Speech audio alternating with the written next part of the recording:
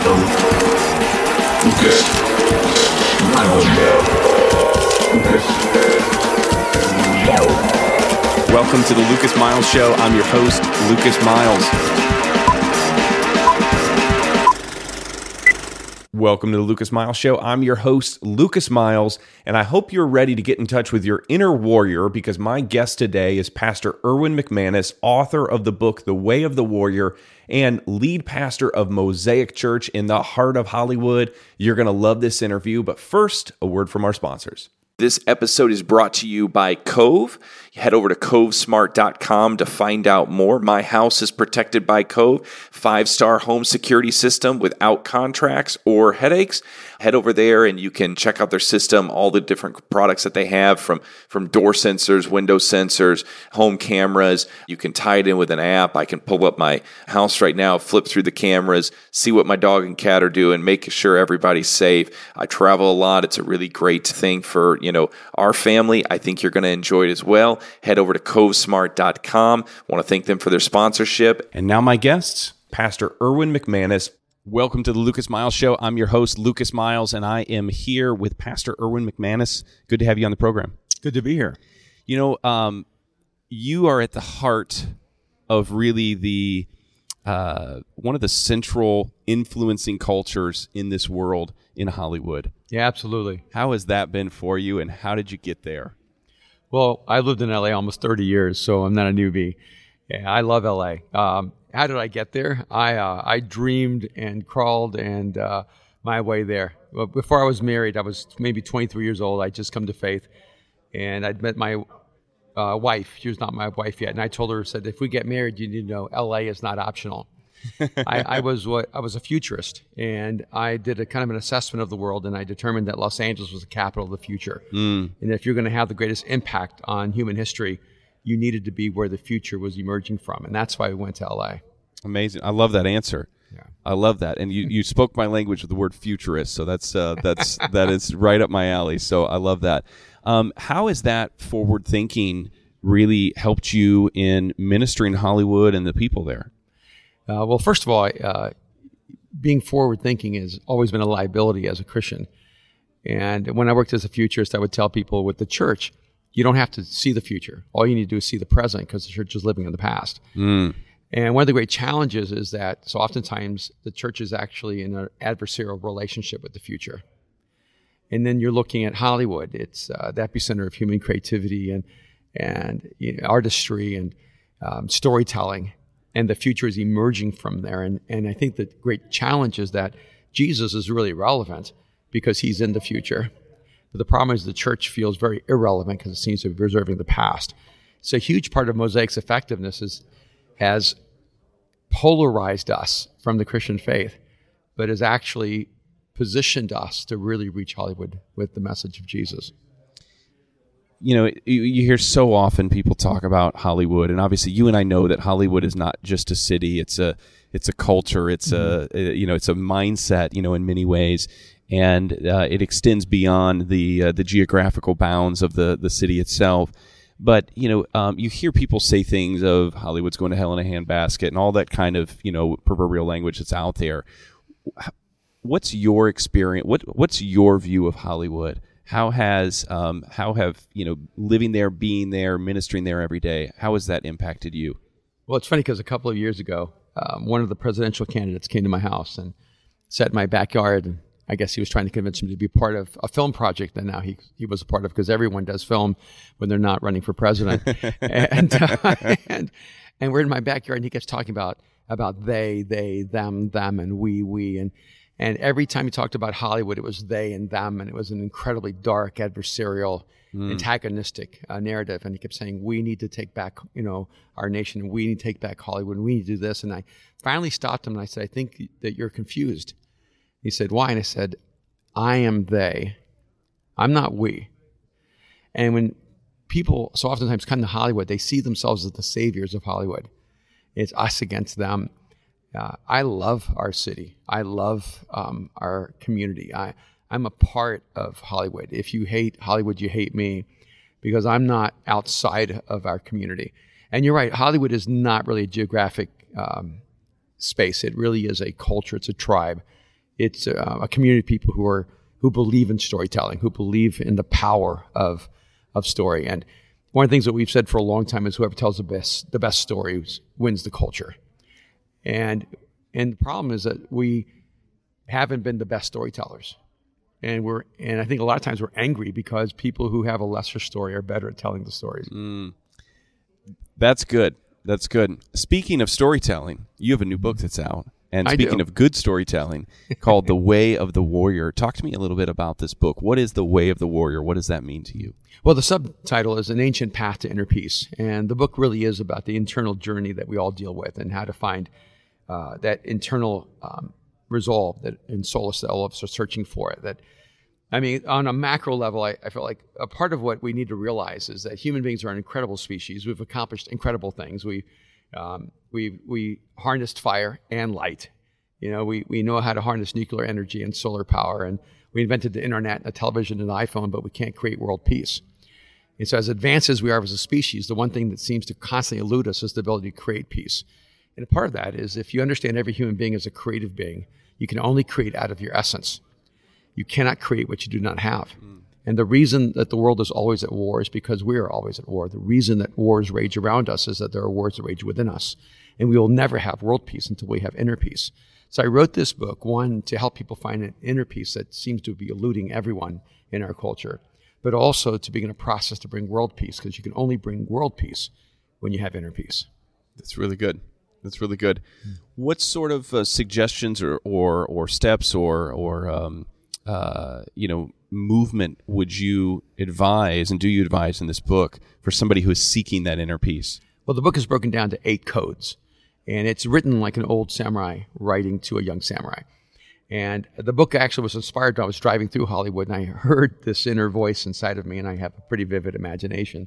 So I have a lot of people talking to me all the time. And I heard this voice say to me, the warrior is not ready for battle until he's come to know peace. This is the way of the warrior. And as I look back on the moment, I realized it had the convergence of a lot of different experiences. And one is maybe my favorite movie of all time is The Seven Samurai, and then The Magnificent Seven, and then Crouching Tiger, Hidden Dragon, and Hero, and even The Last Samurai with Ken Watanabe. And so I've always been really drawn to Japanese and Asian culture. I love the heroes mythology in those cultures that are somewhat different than American mythology. And at the same time, I was dealing with thousands and thousands of people in LA who were struggling with depression and anxiety and panic attacks and anxiety attacks. And they look so good on the outside, and they're in so much turmoil on the inside. And I know my own personal journey, dealing with all kinds of internal battles, and from night terrors to sleepwalking to being in psychiatric care at the time I was 12 years old, to knowing that there is an internal battle that we rarely talk about. And on top of that, when people are Christians, they don't seem to feel free to say they're struggling with stuff, because isn't Jesus the answer? And so we keep throwing magic at our problems by saying, just memorize this verse, or just, focus on this truth. And we never deal with the real issues that people are struggling through. So all that kind of converged together in writing this book. So I wrote this as an old samurai writing to a young samurai. But in the middle of the book, there's some really specific codes that actually bring internal peace. Like one of them is the shortest chapter in the book on the warrior owns defeat. And in those 10 pages, I actually walk through the relationship with ownership, that people who displace responsibility actually relinquish their power. People who accept responsibility actually increase their power. So if you spend your life blaming other people for where you are, you've actually become powerless to change your present condition.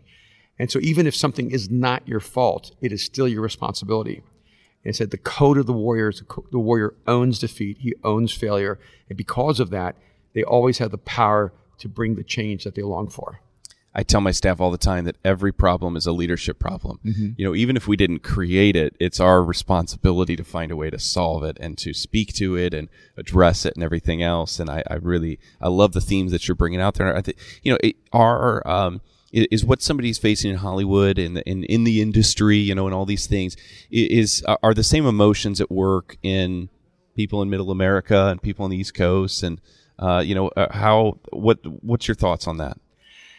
Yeah, you have different levels of acceleration because of the amount of pressure on people's lives. And so someone in New York might become more cognizant of what they're going through than maybe someone in Indiana, but it doesn't mean the person in Indiana isn't going through the same thing.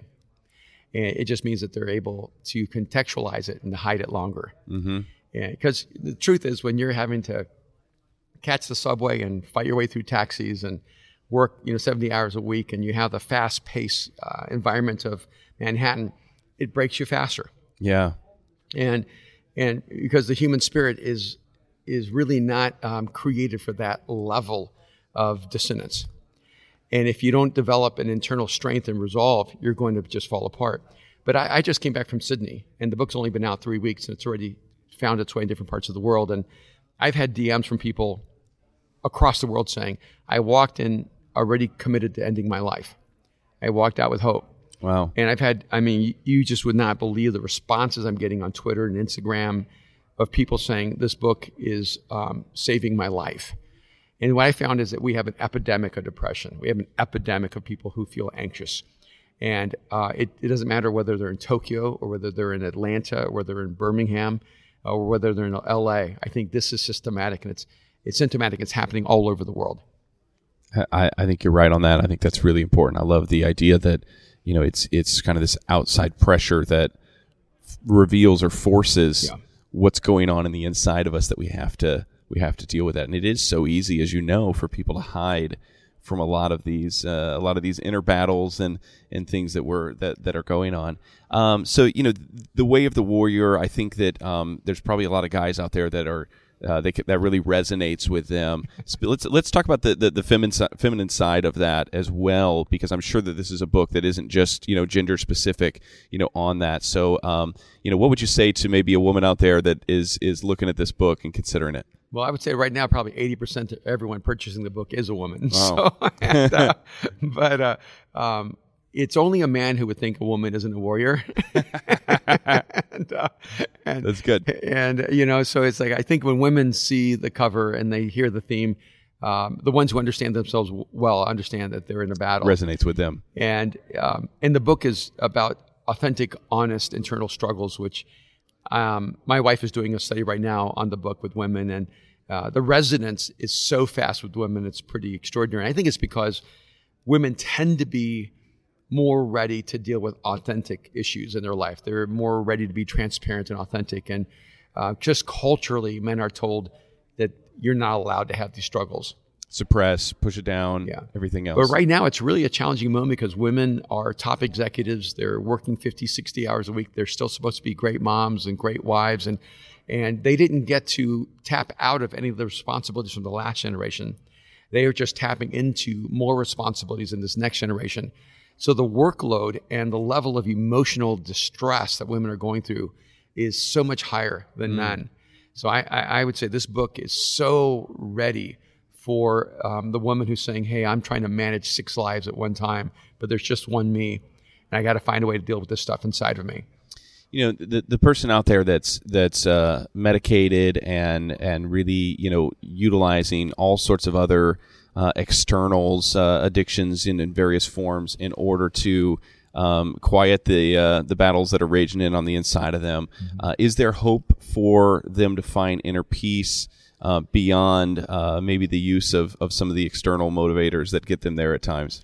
Well, I've been a part of 3 neurological centers over the past several years, and one of them was the Brain Treatment Center. When they did an EEG of my brain, they brought me in and they showed me a brain wave, and they said, this is what a healthy brain looks like. And I thought it was my brain, and I said, well, you're welcome, and you can use me as a model. I'm here all week. Yeah, and they walked me through what this brain looked like, and then they showed me my brain, and my brain looked nothing like a healthy brain, and they said, you have severe post-traumatic stress disorder, and you probably haven't had a good night's sleep in 50 years, which was actually true. And they walked me, and immediately the neuroscientist said to me, so what kind of medication are you on? And I said, I'm not on any medication. No, we mean informal medications, like what kind of drugs or alcohol? And I said, I know this sounds boring, but I don't actually even drink at all. I don't smoke. I don't do any drugs. And they didn't believe me. They kept saying, no, this is a safe space. You can just talk to us. I know you're a pastor, but you can tell us.